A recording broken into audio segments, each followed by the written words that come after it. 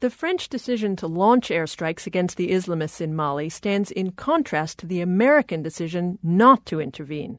But the U.S. is sharing intelligence with the French, and State Department spokeswoman Victoria Nuland says the Obama administration is reviewing other ways to cooperate with the French in Mali. We share the French goal of denying terrorists a safe haven. We are in consultation with the French now on a number of requests that they have made for support. Jennifer Cooke is director of the Africa program at the Center for Strategic and International Studies. Jennifer, it doesn't sound like the French airstrikes are stopping the rebel advance in Mali. What's your read on the situation?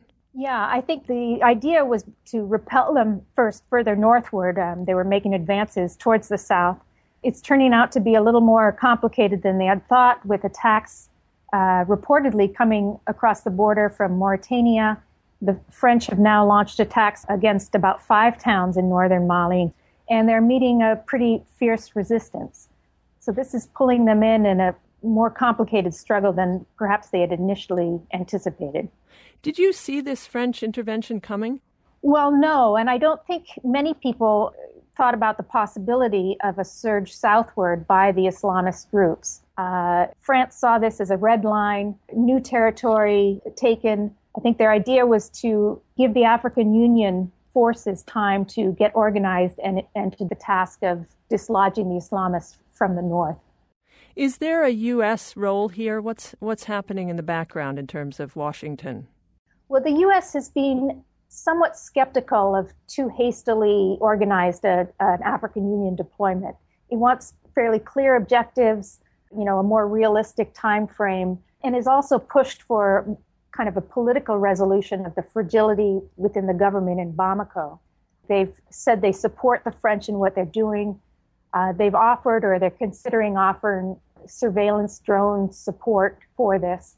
And I think for many people, whether it's in Africa, the EU, or the United States, that potential crossing of the Islamists into southern Mali has been the red line. Are you concerned about the thrust of U.S. policy in the region? I mean, U.S. efforts to help the government of Mali fend off this rebellion basically failed.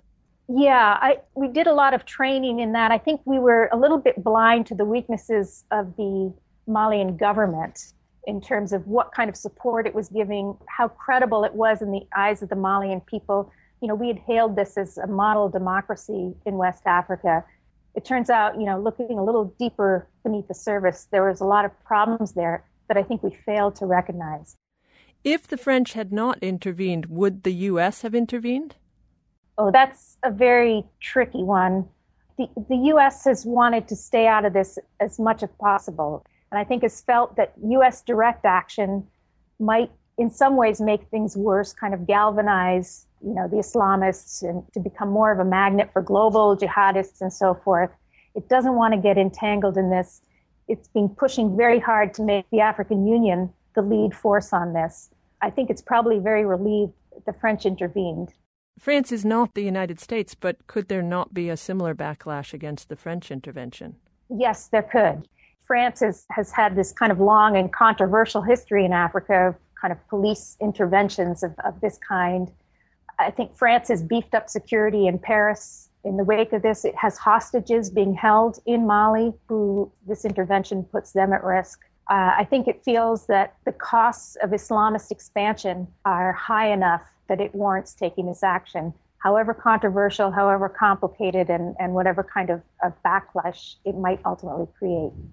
Jennifer, just finally, help Americans understand the urgency here. What is at stake in Mali right now, and how worried are you?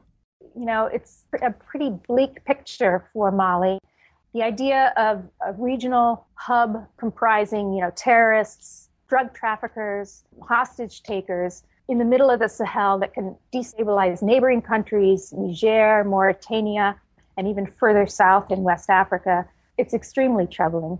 It's one that's going to be very difficult to resolve over the long term. Jennifer Cooke, thank you very much. Thank you. Jennifer Cooke is director of the Africa program at the Center for Strategic and International Studies in Washington.